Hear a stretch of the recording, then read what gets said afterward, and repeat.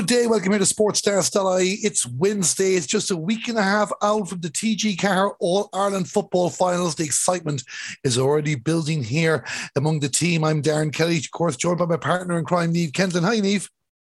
Hi, Darren. How are you? It's like another gap week for us. We've no matches, particularly to focus on at the adult level. We will be talking about underage stuff. But after the semi-finals last week and after chatting on the third half and it all sinking in now, the 6 counties going to Croke Park, it's just that buzz of excitement, isn't it? It really is, Darren. You can really see it on the 6 counties social media pages, how it's really building up. Obviously, the race for tickets and trying to get organised, and obviously buses and all that. You really hope that there's, that we can get the crowds back in big numbers again. And we hope all 6 counties and everyone else around the country really comes out and supports this ladies' final again. I was getting emails all during the week about press nights all over the country and going, you'd love to go to them all, but unfortunately we do have to go to our own jobs here at the moment and we just can't make them. But, it'd be great, Niamh, if we could just focus on that for the week and be heading off to Fermanagh one night and Kerry the next night and whatever the case may be and really soaking up the atmosphere. Yeah, it really would. And Darren, it's great for these counties, obviously. Kerry, 10 years since they're in it. Obviously, Meath are well used to have been back again. Obviously, Wexford were here last year too, and Antrim. Them three counties are used to it from being involved last year. But it's great for the counties that aren't used to it, and for them to be back in. And obviously, Laois back in the day, and them to see them back up at them heights again. It's great to see it, and I can only imagine the buzz that's going on in all the counties. Coming up in today's show, we're just going to get a feel for what's going on in the counties a week and a half out from an All-Ireland, as Niamh would know from our time playing with Monaghan. We won't be doing any match analysis this week. That'll be all next week. A big bumper preview show next week covering all 3 matches in Croke Park. We'll also be looking at the All-Ireland minor semi-finals. A quick look back to the under-16 finals and especially an epic A final last week that we did mention on the third half between Dublin and Cork. And because the way the week falls, even though Niamh thinks this is solely because of who's playing, we're also going to touch on the men's final, which is taking place on Sunday as well, between Galway and Kerry. And it is pure. We rarely get a chance to talk about the men's matches, but it's the week that's in it. We are going to touch on that as well. And no, it's not solely because Galway are in it. Before we have a bit of crack for the next 3/4 of an hour or so, Niamh, of course, we're starting off with very, very sad and devastating news. And again, for those who didn't catch the third half, apologies last week. I was unwell, so we didn't have a Sports Stars football. But you might remember a few weeks ago, we talked about a fundraiser for a young 13-year-old girl from Ballymacarbery in Waterford, Aisling Kennedy. And there's great support that's come in for all over the country as well. And we thank you very much for that. We only played a small part by raising awareness of it. But Niamh, sadly, last week, the news came into us that Aisling had passed away. A very tough situation for the family. Obviously, the whole circumstances around the incident back in April, and the last couple of months that the family have put in by her bedside, and it's just very sad that she's passed away. And as we said, very tough on the family, and very tough on the family and our friends, of course. Such a young friends, young age group, and our teammates in Ballymacarbery. I know she's a big, very fond of football as well, and was looking forward to trying out her new boots at the training the following day before the accident. So yeah, very devastating and very, and we just want to wish her deepest sympathies to the family. Yeah, I was just looking at the list of family members there on RIP.ie before we started recording. And of course, we know not just from guests and friends we have from Waterford or from Ballymacarbery that have been on the show with us, or you'd know from your playing career, or even Michael Ryan as well. It's a football village community. It's a real community. I know we could say that about so many places around the country as well, but football is their community, and this is there's no words that can describe exactly the impact this is going to have on the parish. Absolutely, Darren, and you said it exactly. When you think of Ballymacarbery, when you think of ladies football, it's one of the first clubs you think of, or one of the first areas you think of ladies football, and has been synonymous for many a year, and obviously all the successes the club has had over the years.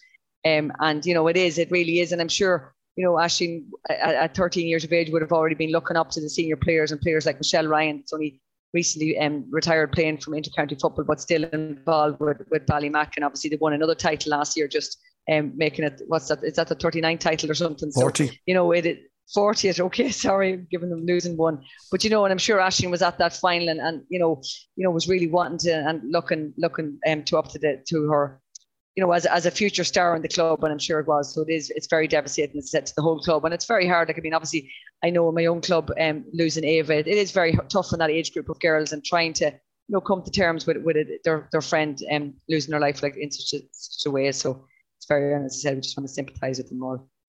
Yeah, and I echo those as well. Yes, you're Anna Musalmi, Aisling, rest in peace. As we mentioned there, Aisling would have been looking forward to football and no doubt getting excited about the All-Ireland finals and what's coming up with the club as well. And that's what we'll be doing over the rest of the show. We're going to stay with underage for a moment, Niamh. And even though we're at the third half since then, but of course with the matches in Croke Park, it's very difficult at times to focus on the underage. But you did mention Dublin and Cork on a Monday show as well. And I think we should give a few minutes to those under 16 finals that took place last Wednesday as well, because they were just, again, 6 counties going for glory as well. Wins for Dublin, Kildare and Armagh. But just starting with that under 16 final, whatever about Dublin and Cork this year in the senior championship going out early, we certainly know they're not going away, because, like, again, they're just setting a high standard at such a young age. Yeah, that's it exactly, Darren. And as you said, their senior teams didn't get the opportunity to meet this year in any stages actually as it worked out. And they're really that rivalry is still there. Obviously had such a long rivalry for so many years, the two teams, and it's great to see it's there at underage. And as you said, that they're certainly not going anywhere. A real humdinger for match. 6 points in the end separated them, but it really was end-to-end stuff. And it's and you could just see the level of coaching and the level of development that's going on in those counties, which is brilliant to see. Yeah, like Dublin got off to a brilliant start. Ellen Joyce a goal after 10 seconds. I think Lucy Ahern got a second, but Cork were back level at half time as well. And then Dublin pulled away a bit. Cork came back. Then Cork pulled away. Dublin came back. Like, it was inevitable it was going to go to extra time. Yeah, it absolutely was. And I mean, I suppose that's the, underage football is so unpredictable, Darren. And I mean, you can, goals can come so easy, and teams can, I don't mean so easy, but a scoreline or a lead can change so easily in underage football, and and it proved it in this match. And I mean, extra time as well. And I mean, any of the people that was at it, obviously, at that age group, it's a lot of family members and a lot of families that support the team, and there's a big crowd at the game. But it was great to see that it's, they really were entertained. And I suppose, unfortunately, there has to be a loser in the end, and Dublin win the plaudits this time. But I'm sure when these teams meet again, maybe at minor level in 2 years' time, it could be a different story. So that's the interesting thing about underage, but it doesn't always follow through. That the wins, that the same results happen all the way through. No, but I suppose it's a good question to ask.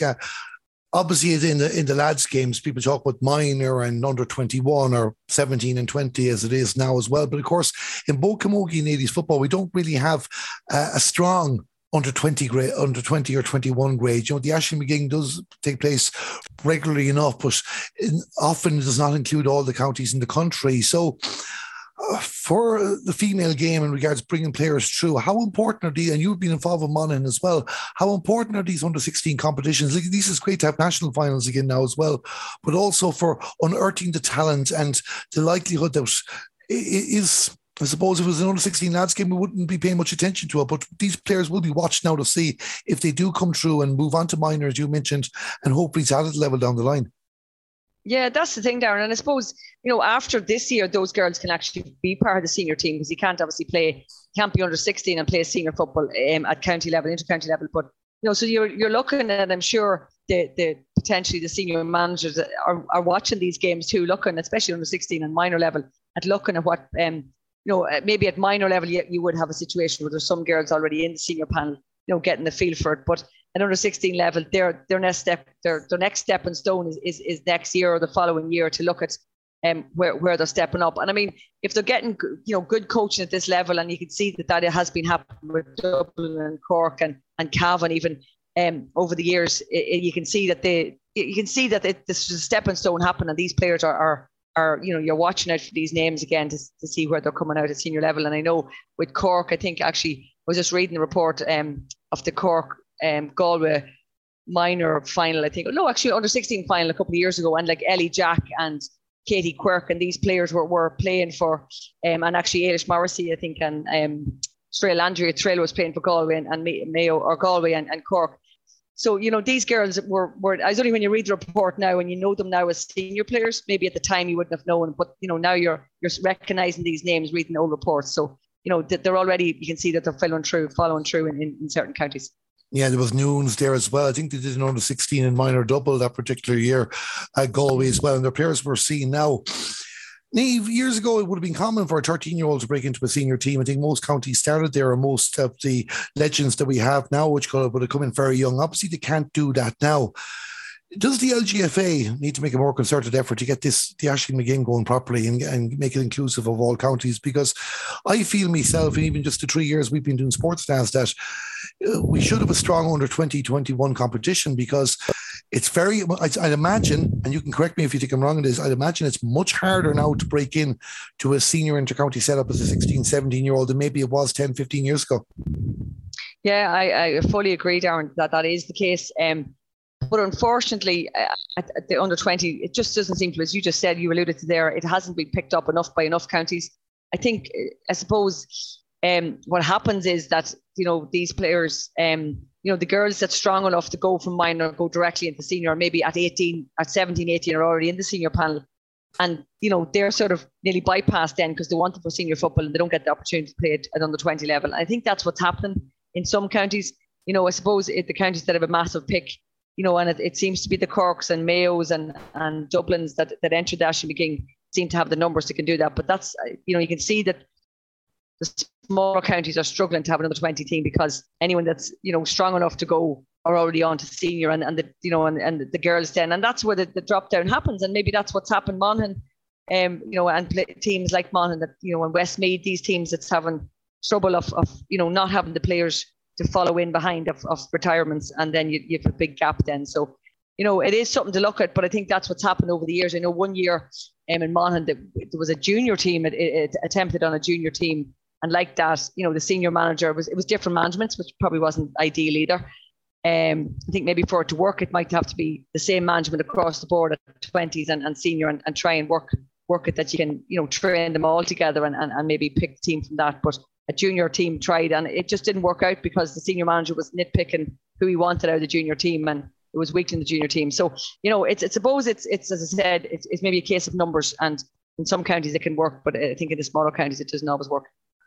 I do understand that the counties as well will probably have to put in a lot of work in it to create the playing pool to make this a possibility. But do you feel the LGFA have done enough to create the incentive, provide the incentive? Yes, the Aisling King has been there, but it's often only 10 or 12 counties that have been in it. And then again, there's probably not levels either. I'm not too sure as well. So, if you only have a few games guaranteed or it's just a knockout at the end of the season, it's not going to work as well. But is it something, and be careful here now, so I can imagine people will be giving out to me when I say this, but is it something that too much emphasis has been put on the under 16, or actually the focus from across many different spectrums needs to be on under 21 to take the pressure off these young players, like what has happened recently with the under 14, where it became more blitz orientated competition before turning into a knockout stage? Yeah, that is something. I suppose that the LGFA, in fairness, are always looking at the player pathways and looking at, what's the best age groups and what, and that's why they've come up with the under 14 Festival of Football, which has been very successful.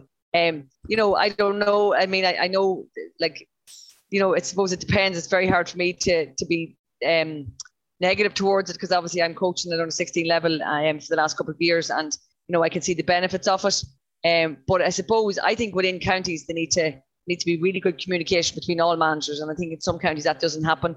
And there needs to be, sit down discussions about what kind of player you want, what you need to work on at the 14 level, under 16 and minor, and then up. You've already built up these players that they're kind of have a stepping stone going into the senior panel.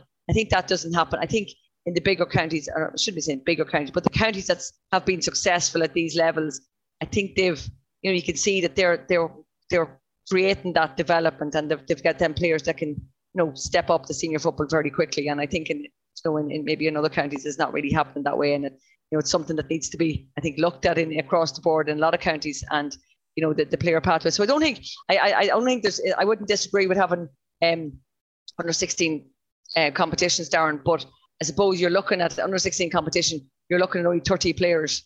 And, if you lose a couple of players every year, that dwindles down when it comes to senior. And obviously we know in ladies football, unfortunately, 15, 16, 17-year-olds is the dropout ages. And that's a big issue too then. Yeah, and it's probably right to the ages there to have them on that. And I suppose maybe if it is there, even if it's invitational and not open, that Yasha McGing is there, maybe a couple of levels for counties that want to take advantage of that.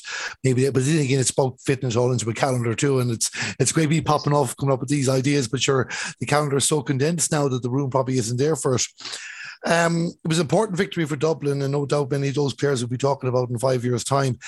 Kildare and Armagh won the B and the C finals. Kildare beating Tipperary 3-11 to 1-8. Great turnaround for me, 3 points down at half time. Tara Raftery getting a goalie from Renane getting 2. And Armagh beating Longford 114 to 2-4.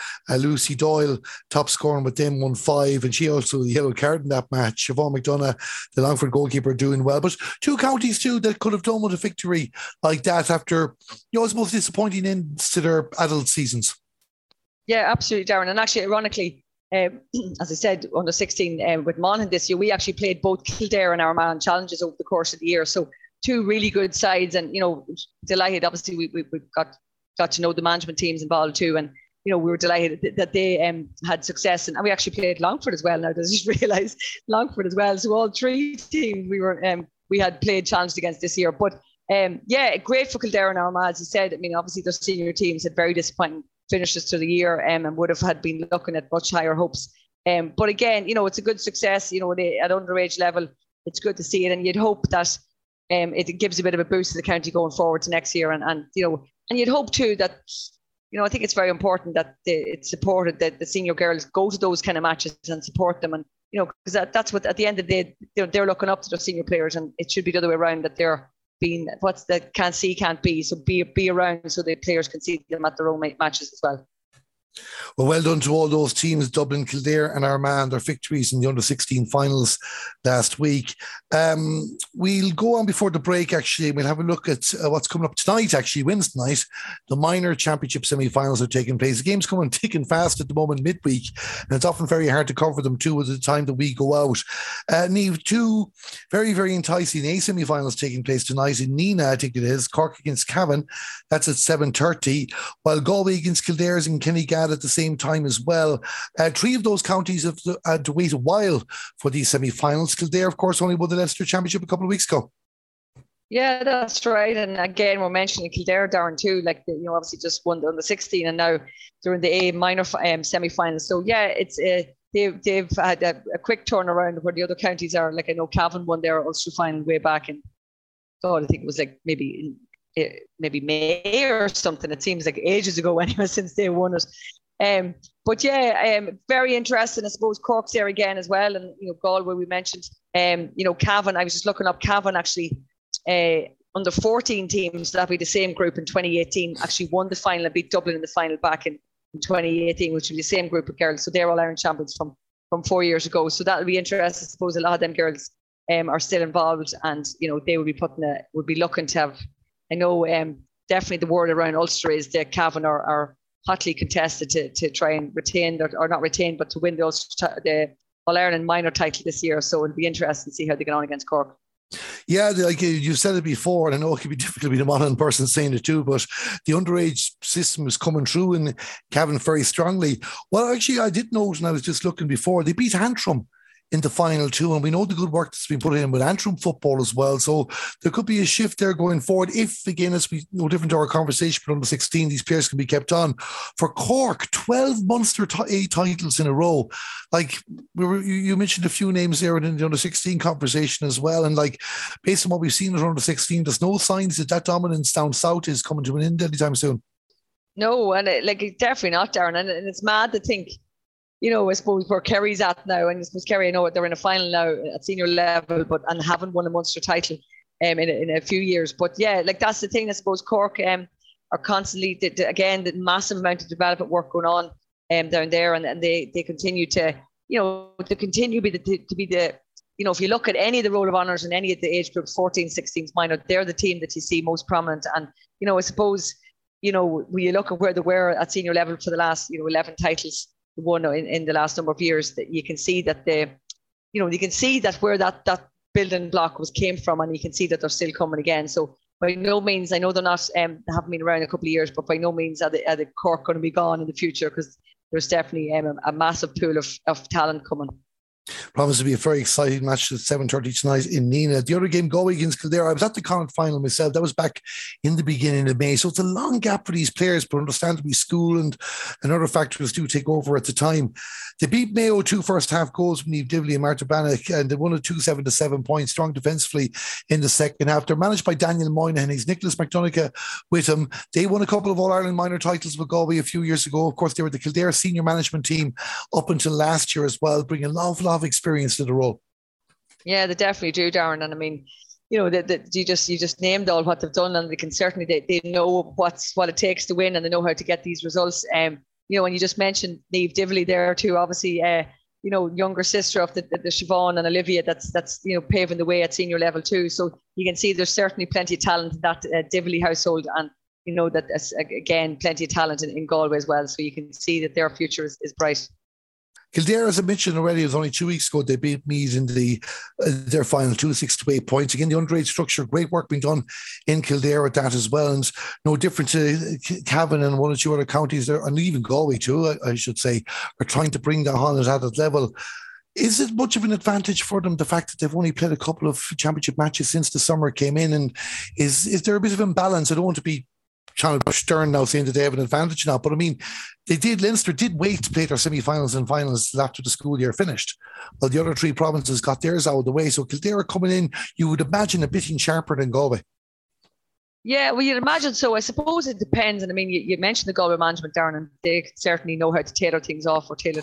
You know, I'm sure most of those counties that played the earlier games, you know, give their players, you know, maybe a month, you know, the month off or whatever, to, you know, to do. Especially this age group is obviously doing leaving certs and stuff. I know, actually, funny enough, now that I think of it, I actually know one of the Cavan management selectors, and he actually had said that he couldn't get them to stop. They actually couldn't get them to stop training, and requested that they continue to train during the leaving cert, and that they do one night a week with, you know, sort of maybe not necessarily ball work. So, you know, they were looking to get it going. So I suppose it depends how teams tailored off.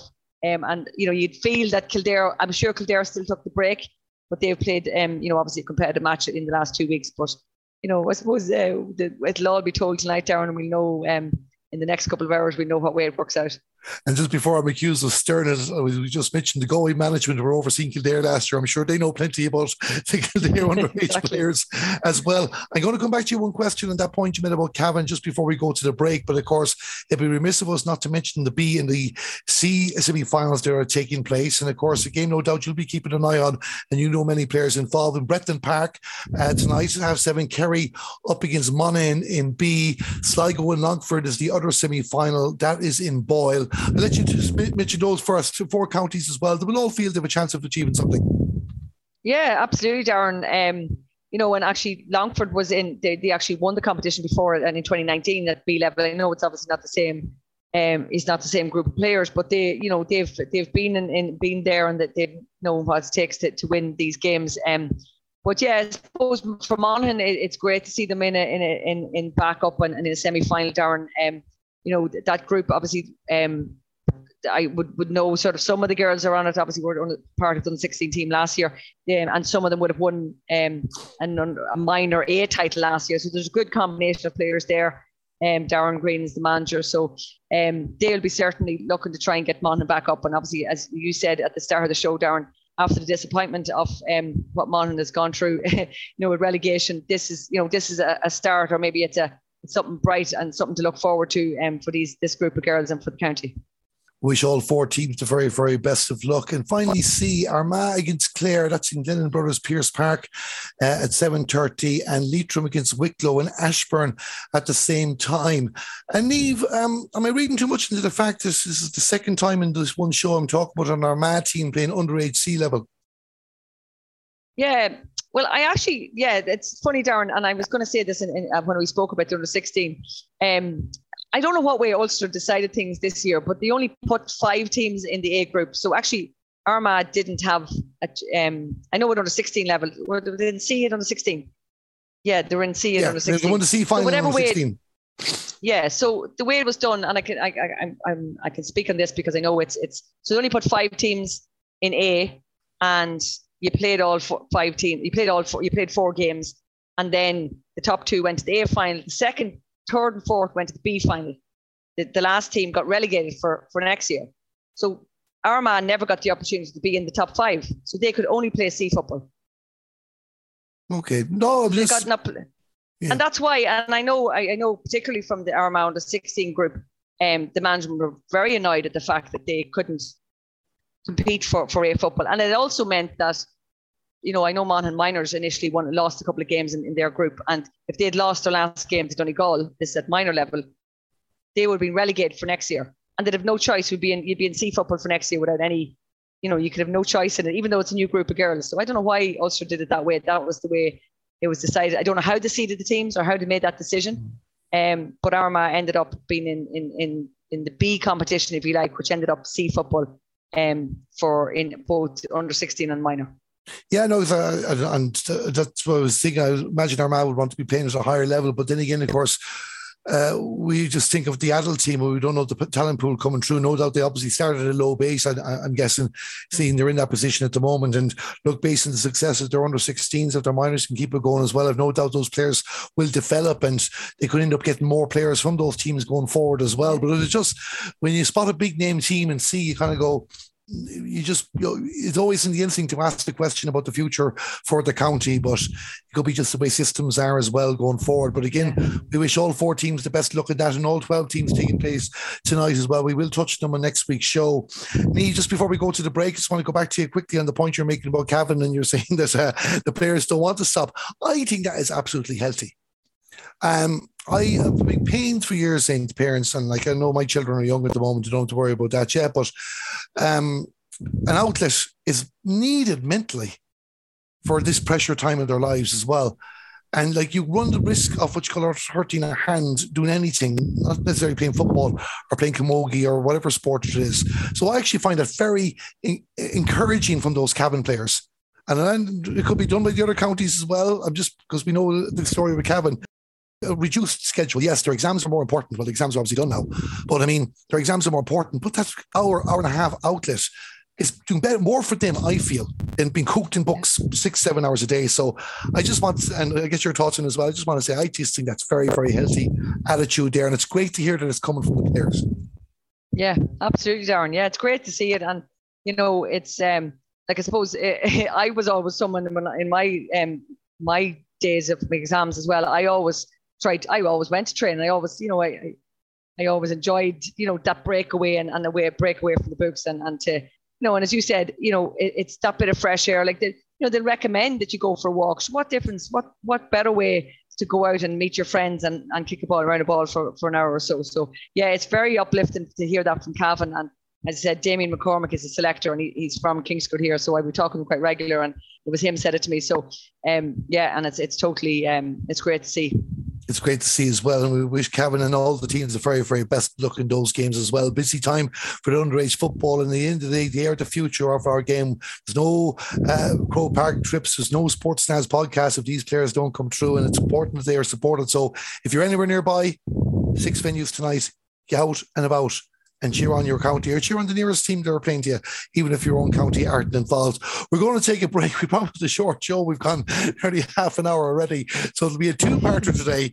But when we come back, we're going to look ahead first to the All-Ireland men's football final between Galway and Kerry, and then we're going to just have a quick chat about what the 6 counties are doing ahead of the ladies' showpiece the following week. I like listening to Sportsnaz because I like to listen to ladies football and ladies camogie. So welcome back here to Sportsnaz Football. I'm Darren Kelly, joined by Niamh Kendlin. And of course, those of you that follow our podcast regularly will hear that young voice in our breaks there talking about Sportsnaz. And Niamh, I just want to take this moment to wish my bestie, Kate Killeen Lyons, a happy 10th birthday this Sunday.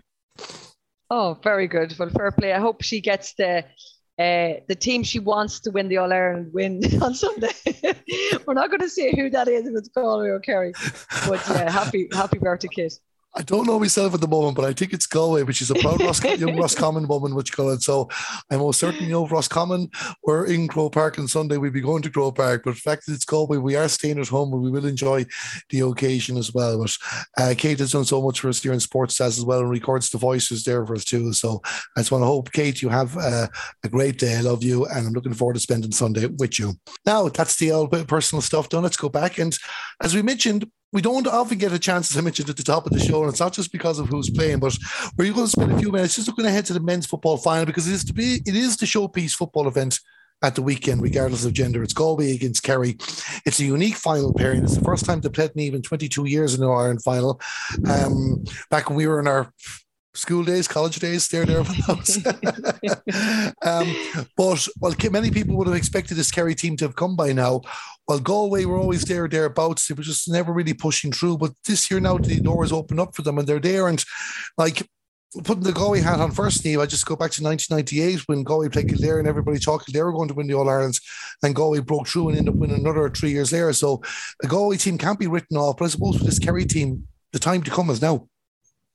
Yeah, exactly, Darren. I suppose, first of all, for Kerry, it's probably it's very unusual for them, that it's 2014, the last one won a title, and obviously they're in the final in 2019. But yeah, very unusual to them. And I suppose you're right. Probably at the start of the year, everyone would have been tipping Kerry, to be back up. I suppose they're you'd be looking at Dublin's obviously as well. But the way their league campaign, you were definitely looking at maybe Kerry. Be pretty sure Kerry be in the final. And on the performance against Dublin in the semi-final, they are the probably hot favourites for the weekend.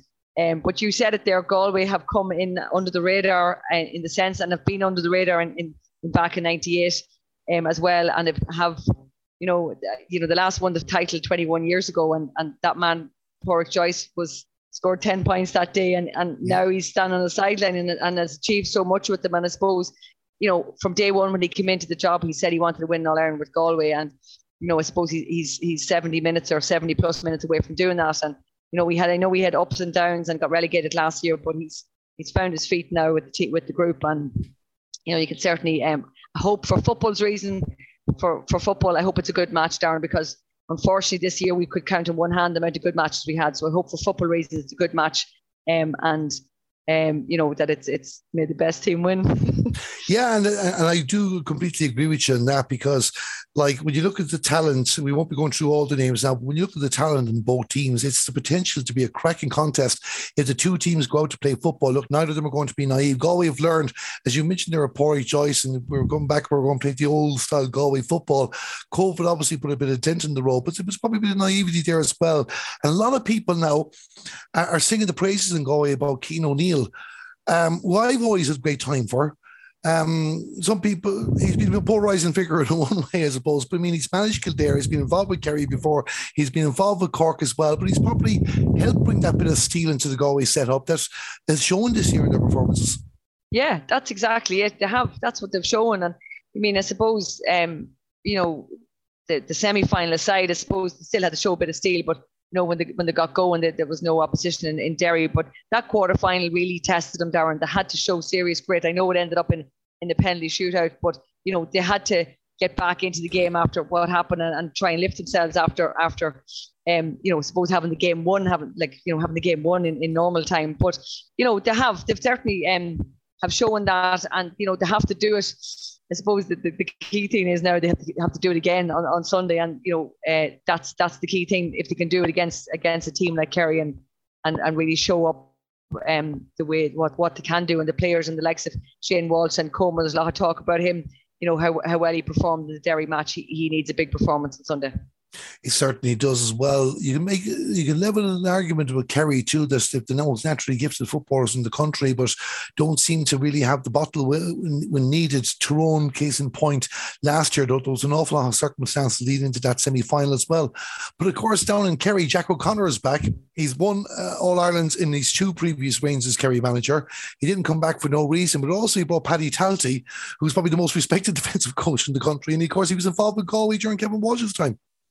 Yeah, there's a serious amount of mixing up and down, Darren, in the two management teams. So there certainly it's going to be I'm sure it's going to be very like a tactical kind of affair, in the sense that both management teams are going to be trying to outdo the other one. But at the end of the day, when the teams cross the white line and the ball's thrown in, as much as the management can do in the build up to it, it's kind of in the players' hands then and how they perform, and don't let the occasion get to them. And and as I said, for football's reasons, I hope it's a good match. I really hope it is a good match, and it lives up to the spectacle we're hoping it to be.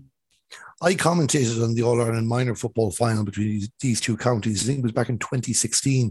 David Clifford scored one of the goals with the Aegis in Croke Park as well, dribbling through the Galway defence. But the general narrative of Kerry is that they've these attackers that can do damage, and Sean O'Shea did it the last day against Dublin, and you have David and Paddy Clifford in attack, Killian Spillane thereabouts as well, the experience of David Moran behind them in midfield as well. Well, people often question the Galway defence, but a lot of Galway defenders have stepped up this year when need be. The likes of Sean Kelly, their captain, Kieran Malloy and John Daly, who's a massive addition, and he was missing for Galway through injury last year too. Like John Daly against Sean O'Shea, that's going to be a match-up in itself, but it's Galway have to win these battles if Kerry hit their form, especially whoever ends up on Clifford. Yes, either exactly, Clifford. Darren. Either Clifford. It's funny, I was just going to say, as much as there's so much talk about David, Paddy Clifford, I think is the real playmaker for Kerry. Like, he covers so much ground, Darren, and he's the real. If in soccer he'd have so many assists. I know he scores himself too, but he does so much Trojan work, and he's. He gets involved in everything. He's such a busy footballer. He will take watching. I don't know if it'll be Malloy or who's going to have the job of picking him up. But equally, you cannot leave David Clifford unminded. And, I know against, he'll have to be well watched. And I mean, I don't know whether they'll play the sweeper role or what they'll do.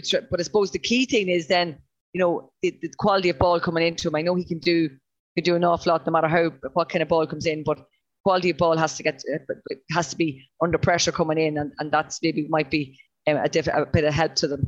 Yeah, and I mentioned David Moran beforehand, and this is the one area of the field where Galway really can make hay, need to make hay, and that's in midfield. Like Paul Conroy, for me, on form has been the best midfielder in the country, even if others have probably stolen the headlines in the last couple of games. Partnered by Killian McDade as well, and sure, his performance against Armagh too. Galway have to win that battle. You just said it there too. If Kerry get on top around the middle of the park and that supply line gets in, you can only keep putting out fires for so long. But if Galway can contain that, and send the ball the other way, we certainly know Galway also can do damage with their attackers.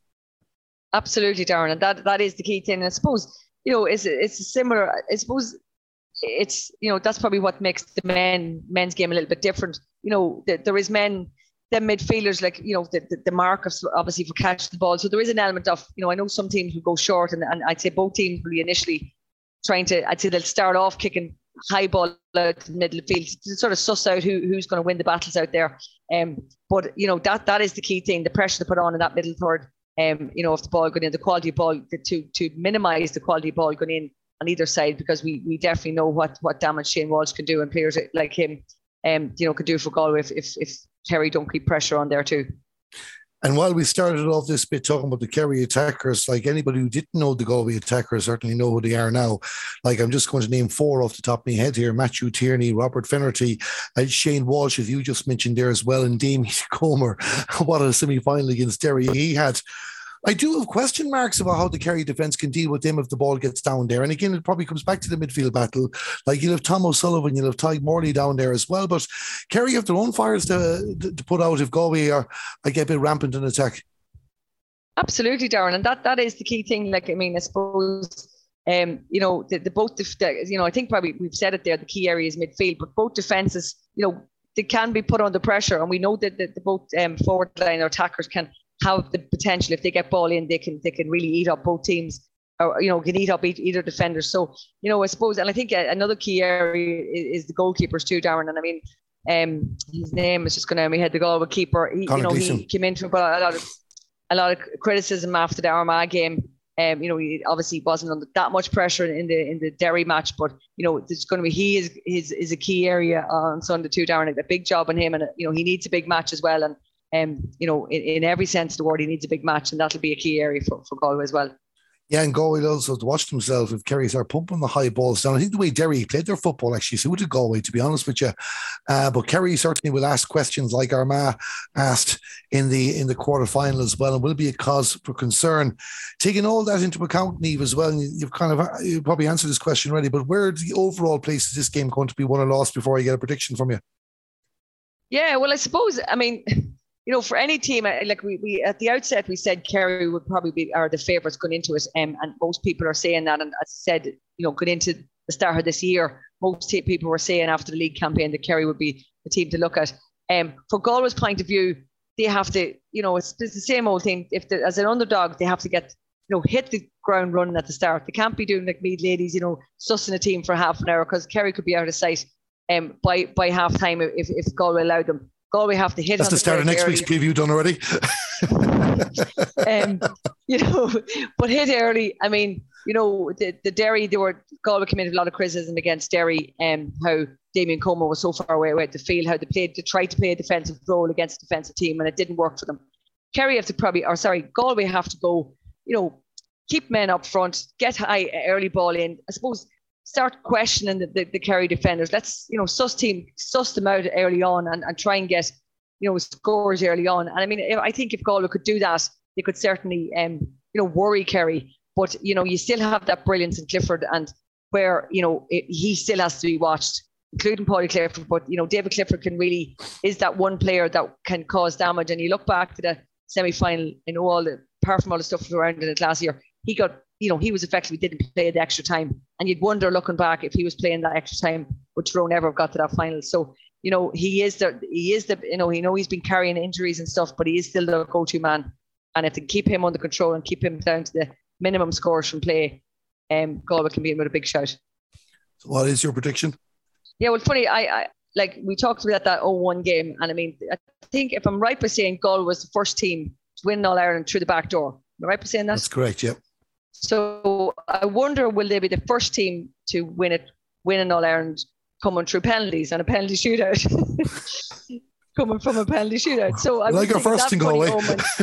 Yeah, and like you talked a few weeks ago about how the last time Galway got to a final, just before they even got to the final, that they'd been that Derry had won Ulster, and obviously they played Derry in the semi-final in 01, I think, as well, and 98. Yeah. So all them omens is lining up for Galway. But I think it just might be a step too far from Darren. Apart from all them good omens, Kerry, the tradition in Kerry, this team haven't come of age yet.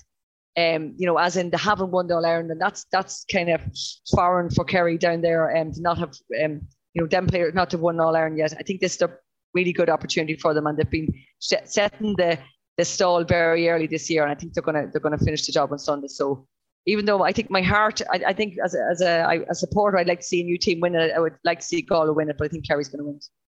Well, yeah, I suppose Kerry would be like a new team too. With their first only one since 2009, I think 2014 they won. Look, I do agree. One thing, Kerry need to win this more. And if Kerry plays to their max, they're going to be hard beaten as well. But I suppose, and because it's not one of the sports we normally cover, our Kerry listeners here won't mind me saying this, but we will all joke and go, the hurlers get to the big day so often and often let us down. The footballers rarely do, but they barely disappoint when they're there. So I'm going to a county loyalty. Whether you think it's clouding my judgment or backing my judgment, but I'm going to go for county loyalty and predict that Galway are going to win the All Ireland men's football final on Sunday. What about your poor Mayo supporters that are 20 years up and down the road, and you're going to come in after 20 years and win it on them? Niamh, I'm not going to answer that question because we've a lot of Mayo followers in this show here as well, and I don't want to lose them. The Kerry ones will forgive me because we'll be talking about them again next week. Before we leave that, have you got a ticket for it yet? No, not yet, and I'm putting a shout out right now. Anyone that has a ticket. Anybody has a ticket or knows how Niamh can get her hands on a ticket, to let us know here in Sports Stats as well. Niamh has been at the hurling final already. I don't think she's missed a trip to Grove Park in the last few weeks. She's been at every game, and she'll be there again the following week for the ladies football finals too. So if anybody can help Niamh out here with a ticket for Sunday, let them know. I'm okay. I've explained earlier on that I'm sitting home being stepped at for the day. So which colours? Let's look after Niamh and get Niamh a ticket, all right? Much, Darren, and everyone else. And the best luck to both Galway and Kerry as well. And we hope it's occasion to save you regardless who wins the match. Niamh, just a few minutes before we wrap up, of course, we focus on the women's game as well. And of course, match-wise this week outside the underage, not much happening. It's a 2-week window. It's shorter than a few years back, the window between the semi-final and the final. But obviously, the teams in intermediate and junior have booked their spot over a week ago. For Kerry and Meath first, Meath will have the experience of last year, but it's all new for Kerry. Because while they believed in themselves, the evidence wasn't there to suggest they were going to be here. And after getting their victories, beating Galway and beating Armagh and beating Mayo, now they're in the first final in 10 years. They've players that were involved in that game against Cork back in 2012 as well. What's going through their minds at the moment, and what will the management and the players be how will they be spending this week outside of the media duties and the other few bits and bobs that you have to get done? Yeah, well, I suppose, Darren, I don't know, was Darragh Long or Declan Quill was interviewed, and we mentioned this in the third half, after the game, and he was just so excited as well. I mean, I suppose, they obviously have had probably the weekend to sort of enjoy enjoy the win. I think it's something that someone said to me one time, I suppose after winning, losing so many All-Ireland finals, you should really celebrate winning the semi-final. Because I've always agreed with that. So I think Kerry should have really celebrated that win at the weekend, and I mean, so I think the management would have allowed them to do that and enjoyed their weekend, and now they're back into focus, as you said. You'll have a bit of the fanfare of the media and all that build up to it. But as I said in the third half at the weekend, that the fact that Kerry have won a league final in Croke Park this year, obviously have lost one too, and sometimes to lose a final.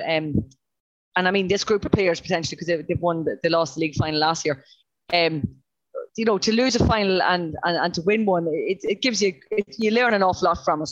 And to win that semi-final last week. So Kerry, I think, will be that group of players have won two big important matches in Croke Park this year. They've had the similar kind of build up. So I think an awful lot of stuff is, I think for a first time team in a final, you've got all that build up and you're worrying about what's happening. The fact that they've done that over the last couple of weeks, it's going to really help them and make the team very settled.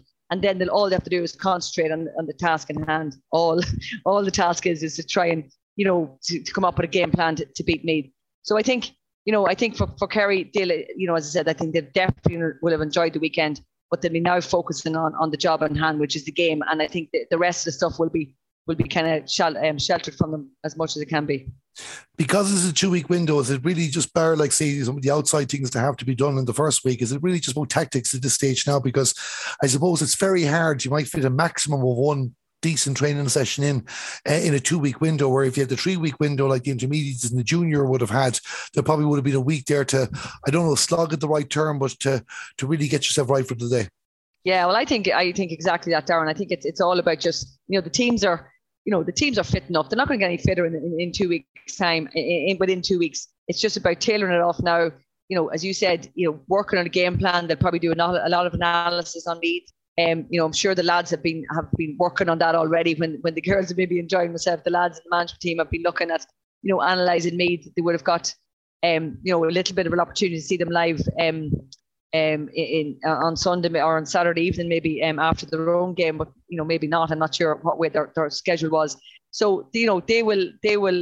It's suppose it's up to the lads to worry, but the management team to worry about the game plan, and let the players just concentrate on I suppose watching themselves the next week or 2 weeks in the line of injury wise, and any injuries or any niggles, get them sorted out and get them all sort of wound up by the middle of this week, by tonight, I suppose, Darren. You'd be hoping I'm sure they're back training, maybe doing back training last night, Tuesday, and maybe Tuesday, Friday, or Tuesday, Thursday, the weekend. I'm not sure what their schedule is, but that's the thing, that I suppose they're going to have maybe 3 or 4 sessions, and they really should enjoy the build up to it. As well as that, though, obviously you want to be sheltered a small bit from it, but with the Kerry men involved, and we touched on the management talking about the excitement as well, that adds to it, because you're not just you're trying to focus on your own job too, but you have all this excitement in the county. The county expects them in, and that's, I don't know, it's a distraction as well, but it's going to make it harder to keep away from from all the distractions that are taking place because you have that other team involved. Or maybe it helps because the feel-good factor is there. And if Kerry win on Sunday against Galway, the momentum there is going to stand the women in good stead the following week. Yeah, that's it too. And I suppose as players, I'm sure, I don't know if the best team for them to be heading off to be in Croke Park on Sunday, it might be the best team for them. I'm sure, they're not going to be able to get a gang of tickets together. So I would be saying that maybe they might maybe train Sunday morning and maybe go somewhere and watch the game together. I think that would be better for them, as not that they need to be bonded anymore, but something just sort of to enjoy the occasion together as a group. Because I don't think it definitely would be the best team for them to be heading off to Croke Park and sitting on trains or in traffic for the whole day of Sunday. So, and that's it. And as you said, there is going to be a really good field factor. It's brilliant to see the county. It's the first time, I think, what did we say, 86 or 89 since the two teams were in a final? 86 is the two of them were in the final. 86, yeah.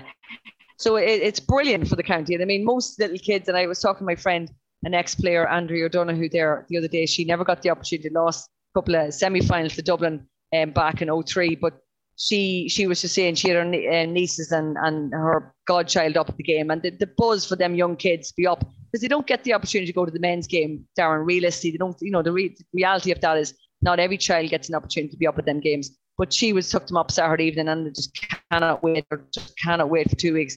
So there's some little kids that look forward to Sunday week more than this Sunday, because they know they'll be able to go up and maybe meet their superstar, the players and stuff after the game. And that's one thing the LGFA and Camogie do very well, is create that environment for the young children, which is the future at the end of the day. After all I talk about Kerry, we should touch on Meath. It's different for Meath this year, because last year nobody's given them a hope in hell. We knew they had an outside chance. We put our hands up on that, and you had predicted them to win the semi-final. But the expectation wasn't there. And they could go and have their game plan and go on it. Now, of course, the expectation is there, but they've handled that very, very well this year. And I have to say myself, we've talked about them over the year, the physical encounters with Dublin and sometimes the negative. I've been impressed with the way they've applied themselves in their victories against Galway and against Donegal the last day. Yeah, 100%, Darren. I fully agree. And I've been very critical of them probably early on. I really, on the back of the day they played Monaghan, I was very unimpressed with them that day. I just thought that I didn't think that they changed their game plan slightly, and I wasn't impressed. But they really have. They've just got, and it's amazing. I was speaking to a couple of friends there since the game and at the weekend, and it's just amazing for a team and I know I suppose they played intermediate football, and they've been building, and they've lost them a couple of finals, which is, as we said, you can learn a lot from losing finals too. But the belief they have, and I just saw that small clip from I think it was 2.5 minutes, Emma Duggan's last point. I saw it on Twitter there today. It was trending on Twitter, and not resilience, but the confidence they showed to hold on to that ball up in the corner and to work it across their own goals, and Emma Duggan to receive it on a 13-metre line and end up kicking over the bar on the other side of the field. It's amazing where they've come. And I spoke earlier about management teams in the men's game and said once they cross the white line, it's up to the players. But it's amazing them players have grown in confidence in the years, and that they just have that belief in themselves that, they don't panic, and they never seem to panic. And, you spent 20 minutes in that second half down to 14 players, and you wouldn't have noticed it, and it didn't panic them or worry them. And Vicky Wall and Maura Shockett, two of their big names, to lose them at that stage as they did. So they're an amazing team. They really are. And, I have totally, as you said, you've totally admire them, the way they've beaten Galway and Donegal in the last two matches. Yeah, and in fairness, they've been doing it all year, even if it wasn't pretty to look at times, and they'd 1 or 2 jostles with Dublin going forward. But sure, the winning in that semi-final was how they dealt with the 14 players against Donegal too. And it never looked like this. They were a player down, and we were wondering how this season would affect Emma Duggan. And just the way she stepped up the last 2 days, it just put all that to bed. For a young player, she's a star of the future, providing Australia doesn't come calling for her down the line as well. And another thing as well is that they've kept their players from the intermediate. I know we've leveled criticism in other counties at times for jumping ship, but I mean, they've kept their team together, and you just said they've grown together as well. And they're going into as raging hot favourites. There's a lot of people out there fancy Kerry to do the job, but Meath are still the favourites for the majority of people as well, and they've earned that right. Absolutely, Darren. They have totally earned it, and deserve all the plaudits they've got. And I mean, I suppose you think back to that, the Cork team that came through, and even the Dublin teams, like they're young, right? There's some obviously, like Emma is 18, and Vicky's what is Vicky? Vicky is 23. Katie News 21.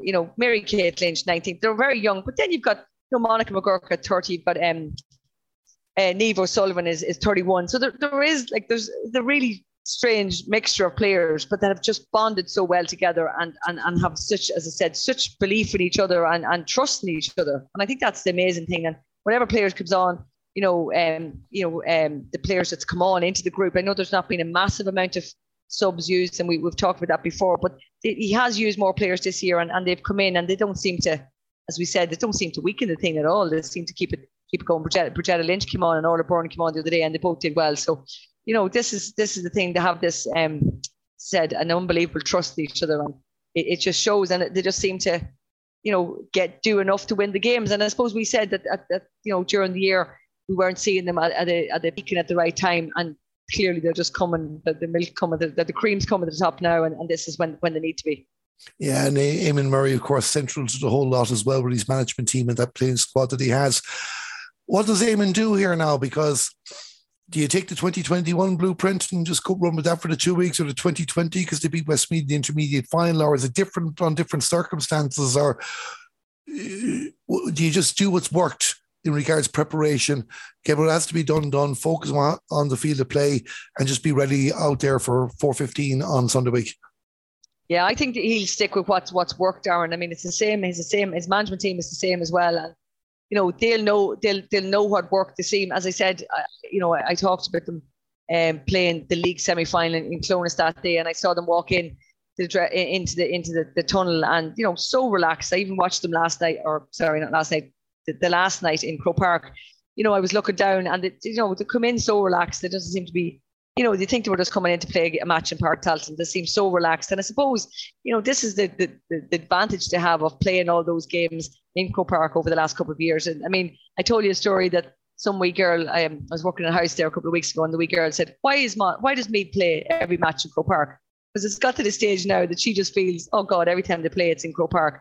So that, and that's a testament to them as well. And as I said, the testament to and I think the preparation will be, they'll have no issue with it. They'll stick with what works. If they saw Eton over, even from last weekend that thought didn't work out, they'll tweak it where it needs. And, and he has the right management team around him to make those tweaks.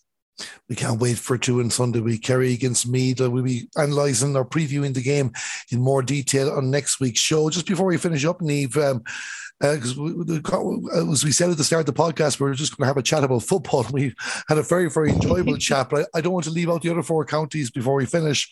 Laois and Wexford, they'll be getting on with their own work as well. It's the potential to be a cracking contest. Aisling Murphy against Moan Ernie, and there's other factors at play as well there too. For Laois in particular, not as much Wexford because they had the experience last year. How are they keeping everything together? Laois have a great tradition. Even though they've only won a Senior All-Ireland, they've a great tradition. Many of those players have been really behind this team, and they were in Kiltoon with the semi-final against Clare a few weeks ago. What will Donny Brennan, and he's a passionate man too, what will Donny Brennan be doing with this team, do you feel, this week to keep everything level? They're working over a 3-week window as well. So this is week 2 of their 3 weeks. Yeah, well, I suppose that's the 3 weeks is a wee bit different. I suppose again, I'm assuming that all these counties, celebrate their semi-final win for the same reasons I said earlier. It should be celebrated. So, and the fact they had 3 weeks, they could celebrate that weekend and be back to training by the Tuesday or Wednesday. And again, assessing injuries, making sure there's no injuries and no issues on that front. And then just enjoying the build-up. And I mean, if I'm right by saying, Laois were last in Croke Park in 2001. That's correct. It's like Galway men. So, 21 years since they've been in it. A lot of things has changed to them, a whole different group of players. And if I'm not mistaken, the mascot is now playing. The mascot's playing. That's what Mo is the mascot. Is right. I was trying to think now who was the mascot. Mo was right. So that's a lovely story too, and what a brilliant way for it to be. If Laois would be successful, what a lovely story that would be. But even at that, for it to be there, it's still a lovely story. So it's great for Laois, and as you said, for those the Caseys and Sue Ramsbottom, those players that put Laois at the top of their game back those years. It's great for them that they're back supporting it, and they would love nothing more for Laois to get back up senior and to win in All-Ireland in Croke Park. Considering it's 21 years. So, yeah, a great build-up. And I hope, again, it's back to the same thing, Darren, a great tradition in Laois of ladies football, and you hope that they get out the blue and white and really support the team. Wexford, I talked about the experience, but of course it was a chasing experience last year too. Like this, they're more solid, especially since the championship came in now. Wexford can be up and down, but they've been definitely more up as well. There'll be no hang up from that performance in Croke Park last year, I'd imagine. No, I definitely not. And I do, as I said in the third half last week, Darren, they certainly would have sat in those dressing rooms last September and really thought about, can we get back here again? And we want to get back here. And it doesn't sometimes, there's loads of teams that can sit and have that same conversation in dressing rooms and it doesn't work out for them. But fair play to the players, and they stuck with it. And, as you said, had a few topsy-turvy kind of results during the campaign this year. But they're there now, and they're on merit, and they will really, I suppose, the build up. Maybe they'll look at things last year that maybe they could have tweaked. That maybe if they'd done this differently, it might have changed things for them. So they'll look at that too, and then should really enjoy the experience. And again, I know last year in Wexford there was a massive support behind the group, and a massive that they really got lots of support and flags and bunting, and the county went crazy last year too, which is brilliant to see, and I hope to do the same this year. And they're really in for a really interesting, and really think it's going to be a really brilliant match. Oh, actually, I think it could be the best of the three. Now, all three are very intriguing in their own way, but Laois Wexford is probably the hardest to call, but we'll leave that to next week. Antrim Fermanagh, of course, you could ask the same question about Antrim, but it's like asking, it's the same answer regards Wexford, but they're coming in with the expectation, because a lot of people have been fancying this Antrim team all year. Now, they won Ulster, they're unbeaten in the championship, but they didn't set the world alight in the league this year too. So is that expectation justified, or is this game with Fermanagh as much of 50-50 as maybe the intermediate is? Yeah, well, I think, Darren, just what you said there, I think if Antrim for 1 minute think that they've this game won, and because of, I suppose, of their season so far, and because they were in the final last year, and and maybe thinking Fermanagh, maybe taking Fermanagh a little bit for granted, they will get a rude awakening, because we know very much so that Fermanagh is a team that can get big results. I doubt Emma Kelly will allow that anyway. No, well, true, she won't. But can get results when they're backs to the wall. And I mean, obviously, they're back. They won obviously the junior championship in 20, and obviously didn't get paid in Croke Park that year. So there's a lot of things that you be lining up that if Antrim take it for granted at all, they could get a rude awakening. But it is going to be an Ulster derby, and you can never judge it when it comes to that and big occasion. And as you said, Antrim got beaten last year, but they would have sat in those dressing rooms the same as you said at Wexford. But they'll have to come with their A game to get over Fermanagh, especially with the James Daly and Kiva Marley the factor with Fermanagh, because they certainly know how to get big results too. Yeah, and I was actually going to mention that as well. They bring that experience from Fermanagh, because while they were All-Ireland champions 2 years ago, you just mentioned there was in Parnell Park, it wasn't in Croke Park. And then last year, everything just nosedived. And I'll give my opinions about a promoted team getting relegated already. We move on from that. But they lost to Carlow at the start of the championship. They did beat Antrim in the league. They only lost to Antrim by a point in the Ulster final. But they've lost so many players this year. Yet they've managed to find a way back here. And of course, in Emer Smith, they're one of the most dangerous attackers in the country. Absolutely, Darren. And I mean, we talk about Mo Neary and with Laois, Emer Smith has that factor with Fermanagh. She is really is their go-to player, and is well up in the top scorer for the Golden Boot this year already too. So, it is, and I mean, we've seen what she could do in Croke Park, the shine, in the big space, what damage she has done in over the years when Fermanagh have been there before. So, she will be definitely, the most dangerous player. And I mean, as we mentioned about James Daly, and that they will know what to build up and what way to, build up this week. And I suppose, as you said, they've got 3 weeks as well, but they'll enjoy this build up and know what way to play it, and they'll really look forward to. And especially, I mean, we wouldn't have expected them, wouldn't have fully given them 100% that they would have got over Limerick in that semi-final, and they did the job. So, you definitely can't write them off this final. One thing I will say before we wrap up the show, for anybody listening here, planning to go to Croke Park, first go. I guarantee you will not be disappointed. I've never been disappointed going to All-Ireland Ladies Football Final Day in Croke Park. But the 3 games, go early. You do not want to miss Antrim against Fermanagh. It could be a cracker. All 3 games could be a cracker, but Antrim and Fermanagh could set the tone for a massive, massive day as well. And there are 3 games, Niamh, I'm really looking forward to sinking our teeth into them next week now to try and work out what way we think they're going to go and who's going to win. And even though we might have names and counties in our head at the moment, this is like 10, 11 days out from the match. We could change our minds between now and this day next week. We absolutely could, Darren. And I think we need to also look back at our predictions at the start of the year and see how wrong we've been. Well, definitely, I have to pull up the junior now, but definitely senior and intermediate now. We won't be boasting about it. We're totally wrong. I have the same. I must look at the junior again. But so as we said, that aside, we will look forward to, as you said, really getting into the nitty-gritty of those games next week and predicting our winners. Yeah, I can say we definitely predicted Antrim to win. I just can't remember, did we pick Fermanagh or Limerick to be in the final with them? But no, we won't mention intermediate or senior for the time being. As I mentioned too, we were 2 people who just love talking about football, and even on a gap week, we can still have a very, very interesting and intriguing conversation. Best luck to all the minor teams tonight in their All-Ireland semi-finals. We hope that all the players and teams getting ready for Croke Park are enjoying their preparations. We also wish to Galway and Kerrymen the best of luck on Sunday. We'll be back next Wednesday with our All-Ireland football final preview. We'll be going through all 3 games. We won't be hurrying away anywhere, so make sure you give yourself a bit of time to enjoy as we go through all 3 matches. The only place you'll get all 3 matches fully analysed, fully previewed is here on Sports Stars Football. So with that being said, we hope you enjoyed the show. There's no gap weeks with us. We don't disappoint. I'm Darren Kelly, and I'd like to thank my partner in crime one last time, Niamh Kenton. Thanks, Darren.